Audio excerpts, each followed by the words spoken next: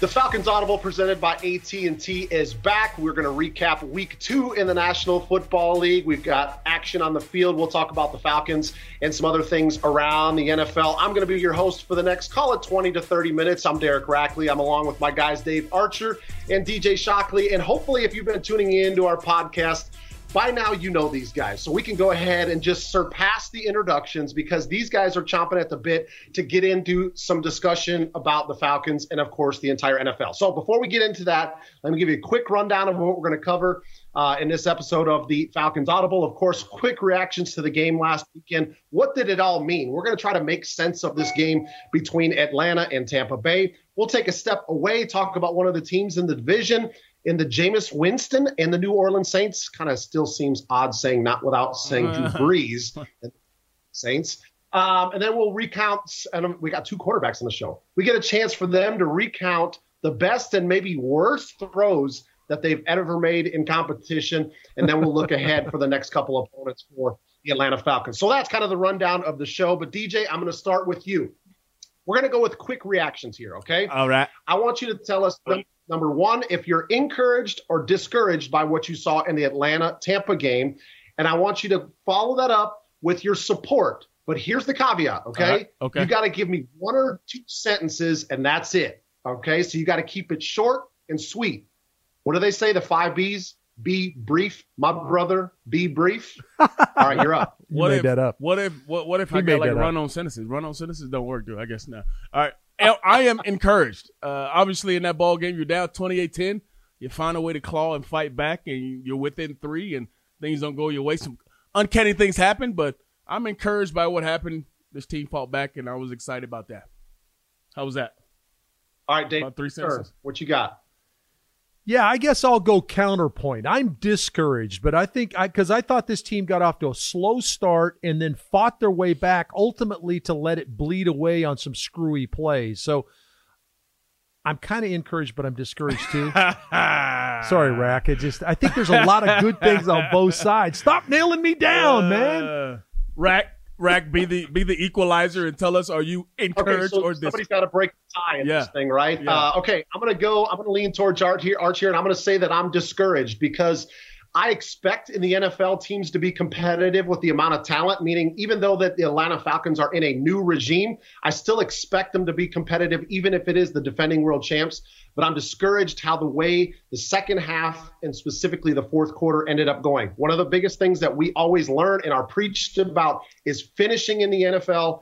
And as we all know, the Atlanta Falcons did not finish in their game against Tampa. And by the way, if you want to get more podcast action and more breakdowns of the game, feel free to join our Atlanta Falcons insider, Scott Bair, Tori McElhaney, and Chris Rim on the Falcons' final whistle as they get right into it after the games. You can find that information on all these same outlets to get some more podcast action of the breakdown. All right, so let's break it down a little bit more. And Arch, I'm going to come back to you. What does this mean? Because you guys kind of summarized it as far as Falcons in pretty good shape. It was a really good game after 3 quarters. And then for some reason, the wheels just fell off and things snowballed really fast. So what does this all mean? Kind of break down this game and what it means to you, Arch. Well, it means you're inconsistent. And I think that probably is what you saw in week 1. This one was a better version of that, but it's still inconsistency, right? You still lost the football game. You get off to a bit of a slow start defensively, and then you make a play defensively. So you get a kind of back and forth type scenario. You get down 28-10, you claw your way back in the game, and then it gets away from you again. I think that is probably the word that sticks out to me is inconsistent. There's not a solid work of play on the offensive line. They're solid for a little bit, and then there's inconsistency. All of a sudden we leak on protections. We leak on some of the stunts that come and force Matt Ryan to get the ball out too early. You can't throw the ball downfield because can't quite hold it long enough, yet we wore them out with that short passing attack underneath. So the inconsistency, I guess, is probably, going back to your original question, Rack, is what kind of brings on this discouragement, if you will, is where is that consistency? Will it develop? I think it can, and certainly it has to develop pretty quickly if you want to maintain some kind of competitive balance here inside the division. And DJ, what stuck out to you? Because, we watch these games. Obviously, Dave's calling it, so he's right there for every single snap. You're watching this game as you got a vested interest in the team and covering them. But what sticks out to you? Because, yeah, there are things to be encouraged. But at the end of the day, DJ, you and Dave know that, we're not in the business to be encouraged, right? The NFL is a business of winning. So how did you make this game, at least how it shook out in the end? I think ultimately you look at – you're doing things in this ball game that shouldn't have gone the way it did. I mean, let's be point blank. You can't have a quarterback throw for 5 touchdowns in a ball game against you. Now, you only give up 82 rushing yards. You held them to 4-12 on third down, but when they score 5 touchdowns in a ball game and the quarterback does that, that obviously means there's some other areas they're doing really good on. Maybe it's first and second down. They're not even getting a third down at times maybe. There are things in the ball game you look back and say, we had our opportunities. But I also am encouraged about how well you did in the red zone. There were times where you needed to score touchdowns in this game. As much as they were scoring touchdowns, you needed to have that a part of your arsenal in this ball game and be able to do it. I thought Cordell Patterson showed a lot of versatility in this ball game. I think he is starting to become one of those guys that you can depend on. Arch just talked about there are some of the things that are very inconsistent without this team. Well, there's some guys who are starting to be consistent, and coming to a ball game you can depend on it. You heard Arthur Smith talk about, I know I have some guys I can depend on now. And I think even though we're discouraged about the outcome, we're discouraged about being 0-2, I think Arthur Smith knows now exactly who is in that locker room with him. And a lot of times when you go into a new season with a new staff and a new regimen, everybody's trying to learn each other. Well, I think now he's starting to understand the guys that he can depend on in certain spots and guys that can do certain things. And I think Cordell Patterson is one of those guys you see you're starting to depend on. We saw Kyle Pitts emerge in this ballgame. You even heard him talk about, I understand the coverage is a little bit better in this ballgame. Things slowed down a little bit more for him. So there's things that obviously we all want to see improve. We want them to be more consistent, but there's also things that you can see where this team is starting to grow in this ballgame. How about Matt Ryan on zone read, Arch? I mean, jumping in the end zone. I mean, I know Arch was yelling at that point when he, went airborne to get into the zone. I mean, this is a guy who's been around for 14 seasons, and he's giving his body up. And those are things that you can absolutely build on. And like I said, we like you mentioned, there's still a lot to improve on. We don't want to be in the encouraging business, but there's still a lot of things that we can be excited about. Yeah, and I agree with you guys. And one of my college coaches, Glenn Mason, used to always tell us that the point in the game, there will be 4 to 5 plays that will make a difference in swaying it either direction. And as I'm watching every game, whether I'm scouting a game that I'm going to be calling or I'm watching Atlanta kind of see how is this game going to unfold, you see the stop in the third quarter defensively, the punt, they get the ball back. First down play, what is it? They pick up 8 yards to leave a 2nd and 2. And then it's come up short on 2nd down, stuffed on 3rd down, bad punt, and then everything just went downhill from that point on, right? And that was the point where it was like, there's your 3 to 4 plays in the game that are potentially going to make a difference. And sure enough, it ended up doing that. I mean, Dave, did you kind of see that as you're calling this? You're like, oh, goodness, here we go. Like, this was the opportunity. All we got to do is pick up a first down, and maybe it changes the complexion of the fourth quarter. I thought there were a couple of plays like that, Rack, and I'll even take it back further. The opening drive of the second half. You go down and get a field goal. Remember, kind of an excuse-me field goal right at the end of the first half to draw the score to 21-10, and you're going to start the second half with the football. Now, you get backed up. You get a bad penalty. Remember, Avery Williams catches that short kick and drives and returns it all the way out over the 50-yard line. You're going to start in plus territory. You get an illegal block, backs you back up to your 10-yard line. Okay, we still have the football. Let's get started. Ryan on a short pass. He's got Russell Gage wide open for a little zone beater for about a 5 or 6 yard gain. Ball's tipped in the air by Vita Vea. Shaq Barrett picks it off. 2 plays later, they throw a touchdown pass. Well, or 3 plays later, they throw a touchdown pass. But if you go to the second play of that drive for Tampa, Tom Brady tries to throw a back shoulder fade. Fabian Moreau drops an interception. Oh, yeah. They've got an interception to flip the script. 2-yard line. Yeah. There's just 2 sequences right there that started the second half that would have changed potentially the complexion of the game. Have to make the plays when you have an opportunity. We saw a ball batted in the air. Shaq Barrett caught it, set him up in field position. We had an opportunity for Fabian Moreau to intercept it and flip the script. We didn't make the play. They scored a touchdown on a Mike Evans touchdown pass. Yeah, I mean, there's obviously, as you go back to a game like that, you think about the missed opportunities when you scratched and clawed to get so close to really getting over the hump and maybe going down to Tampa and stealing away a game from the defending world champs, and then you miss the couple plays that you're talking about, Arch. It's going to be extremely difficult to beat that team. All right, guys, let's take a step back from this one because there's some other action and there's some fun things that I want to get to.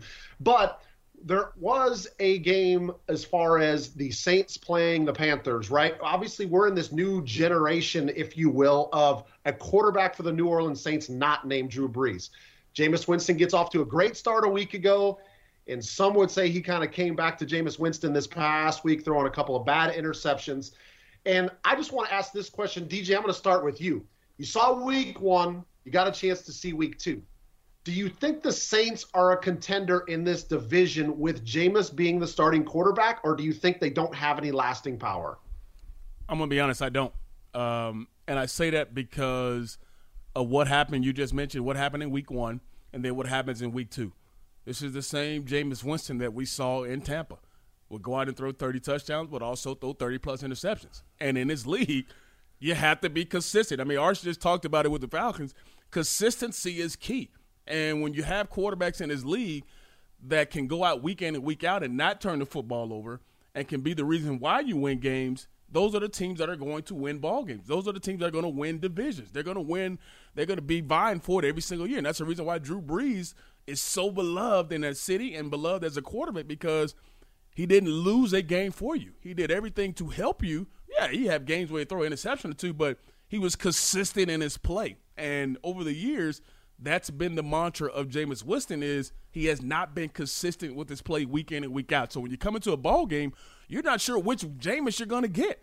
You're going to get the guy who's going to thread a needle and he's going to go out and throw for 300 and look like, okay, the Saints are the real deal in week 1. And you come out in week 2 and you say, I don't know who that guy is. This is the same guy we're used to seeing. So until he becomes the consistent player and does it week in and week out, I don't trust Jameis Winston, and I don't trust him to lead this Saints team to where ultimately they want to be.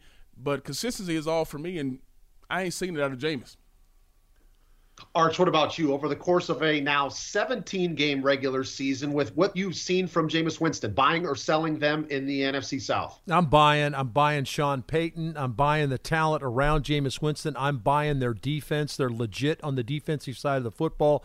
And I think there's enough playmakers around Jameis that he can make some plays. I would say that with Alvin Kamara back on the field, those kind of guys can make plays for him. Jameis Winston also has Sean Payton to kind of rein him in. Was it a bad throw? There's no question about it.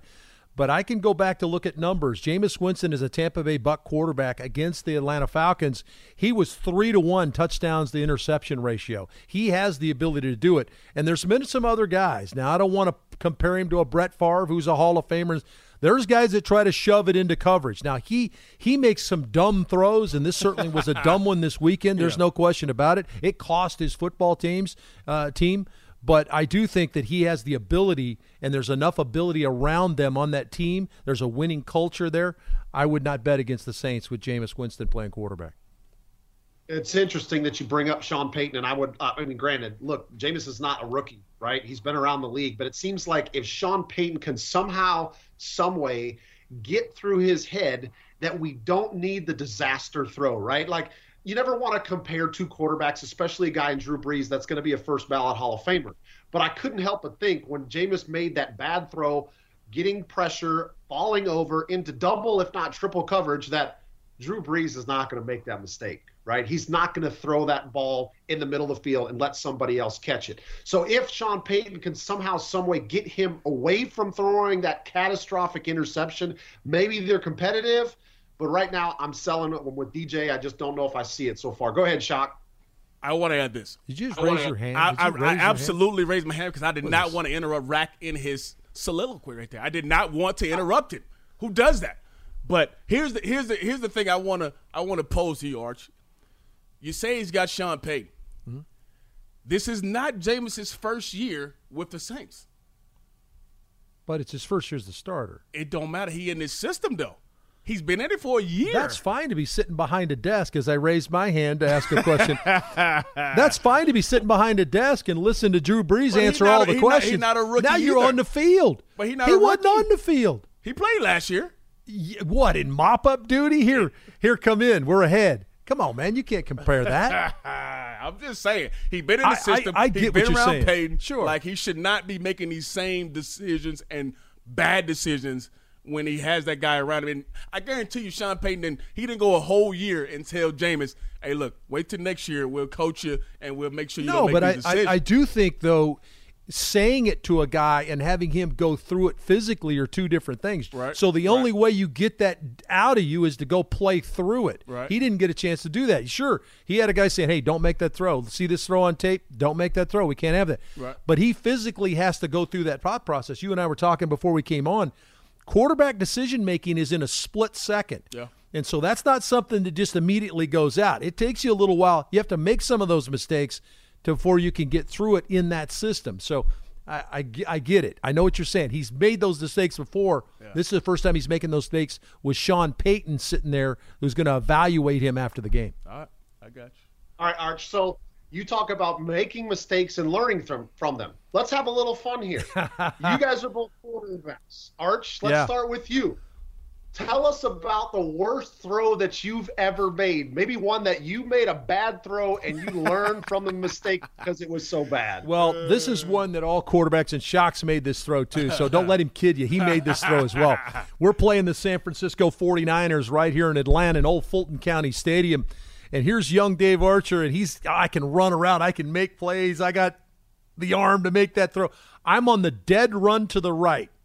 I'm headed towards the 49ers sideline, and I'm thinking, don't make that throw back over the middle, but it's like your body doesn't listen to your brain, and I go, they throw it on the dead run. And what's the one throw a quarterback can't make? Back in the middle. Late over the middle. Yeah. I was as late as can be. The bus had already left. I was off. They had left, and I'm throwing it over the middle, picked off. In the red zone, not in the middle of the field, not on my end. I took points off the board, much like Jameis did this weekend. Horrible decision, horrible throw. Man. I'd like to say I learned from it, Rack, but I'm not sure I did. I think I made the throw again another couple of times in my career, but that was the worst one. It sticks in my mind. Here we got a chance to beat Joe Montana and the 49ers, and I throw a yank over the middle of the field with a chance to put points on the board. That's tough. Big Shock, listen, I've tough. known you for probably about 15 years, okay? Man. And I've always seen you as a pretty confident guy, meaning confident with yourself, maybe with your athletic ability, and we know you can run, right? You use those legs. So tell us about one of the worst decisions you've ever made throwing the football.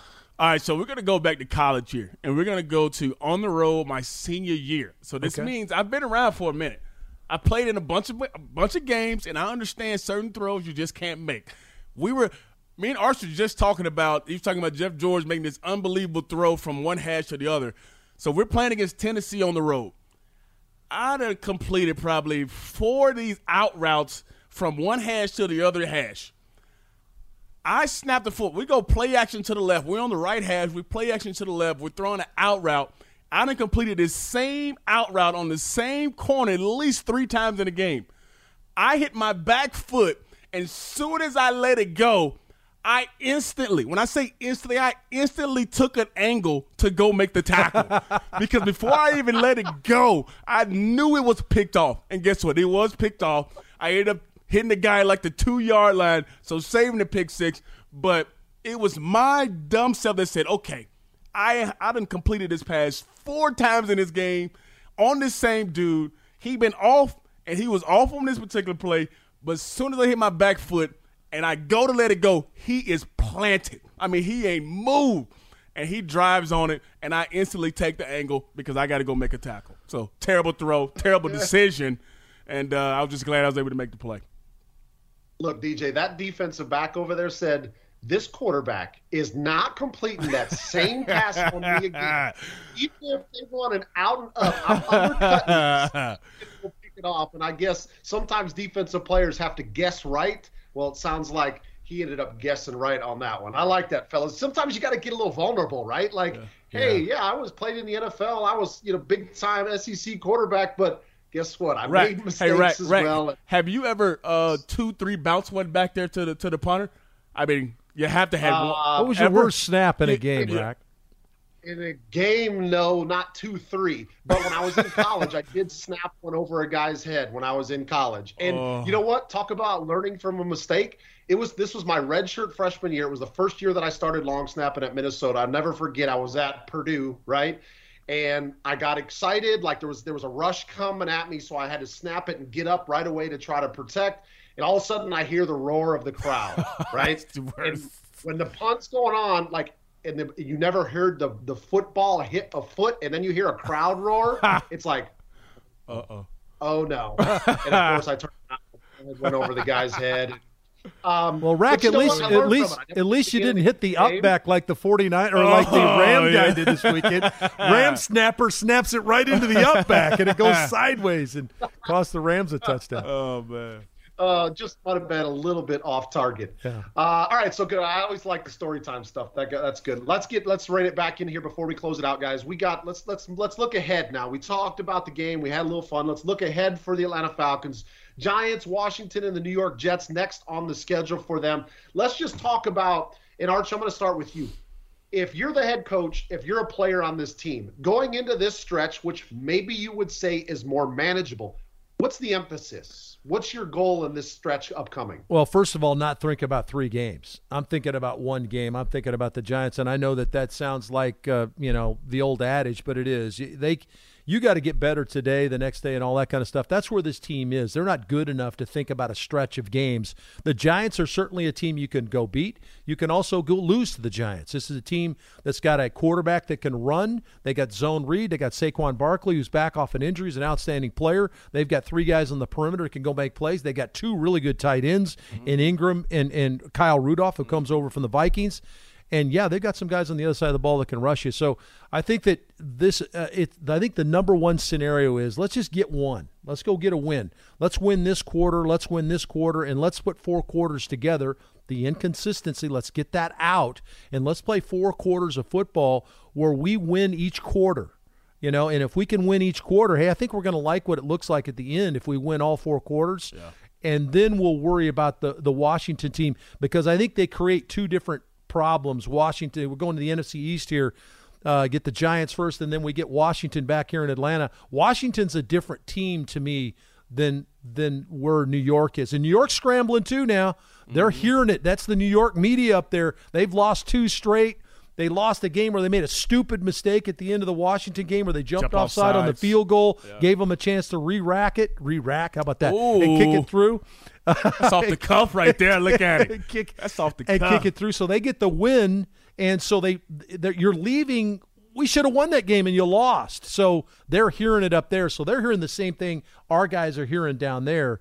So I think it's just about focusing on this moment and trying to win each quarter, Rack.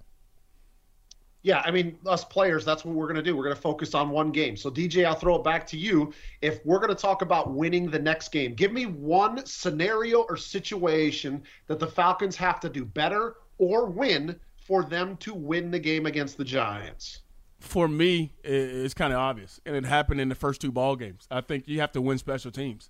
Obviously, that's a big part of the game, and I mean, Arch talked about it where you have a sequence in the game where some plays don't happen and you have a bad punt or you have a bad situation where you don't change field position.